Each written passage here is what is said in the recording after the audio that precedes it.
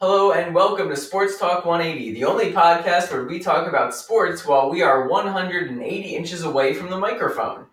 This week, we're talking about water polo and why you've been playing it wrong for all these years. Here's a hint, it's about the water. This is the No Happy Nonsense Podcast, Episode 7. Let's go.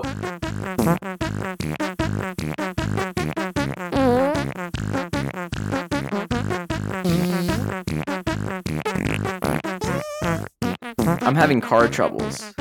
Something with the transmission or the carburetor or the Mr. Fusion.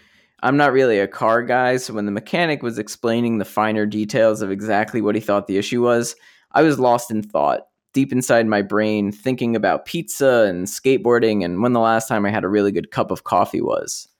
I couldn't remember it. I sat there and thought about all the recent cups I'd had, but nothing was standing out to me.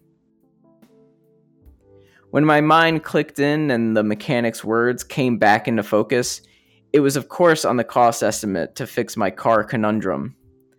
Yeah, so it'll be $2,800, maybe $3,500, somewhere around there. You just never know how complicated these things are going to be until you really open them up and get your hands dirty. I told the mechanic I needed some time to think about it, thanked him, shook his hand, and left the shop. Really though, I was just concerned about finding a good cup of coffee.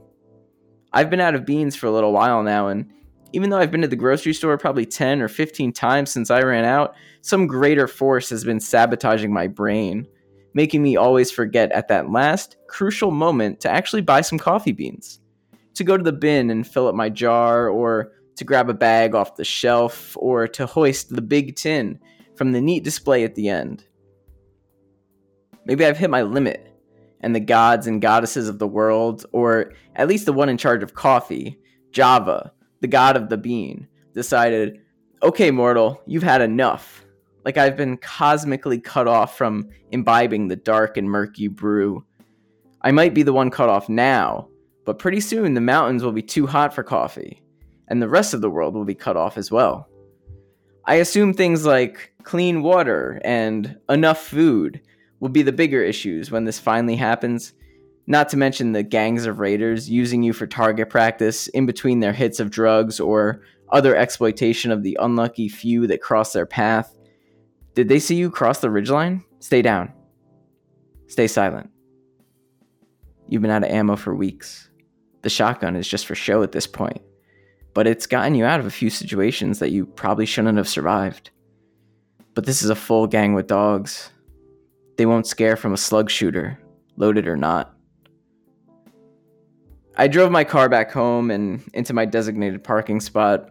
I turned the engine off and leaned my head on the steering wheel, trying to force some sort of significance into the fact that my vehicle is standing on its last limbs. Trying to force importance, force some sort of emotional response, but nothing came. There's no meaning to this car to me other than this is a piece of heavy machinery that transports me to places that are too far to walk or ride a bike. It's my easy grocery hauler. It's my convenient diner driver. It's a lazy way to go to the really good coffee shop a few towns over to get a market price pour over, and oh yeah, that's when I had my last really great cup of coffee.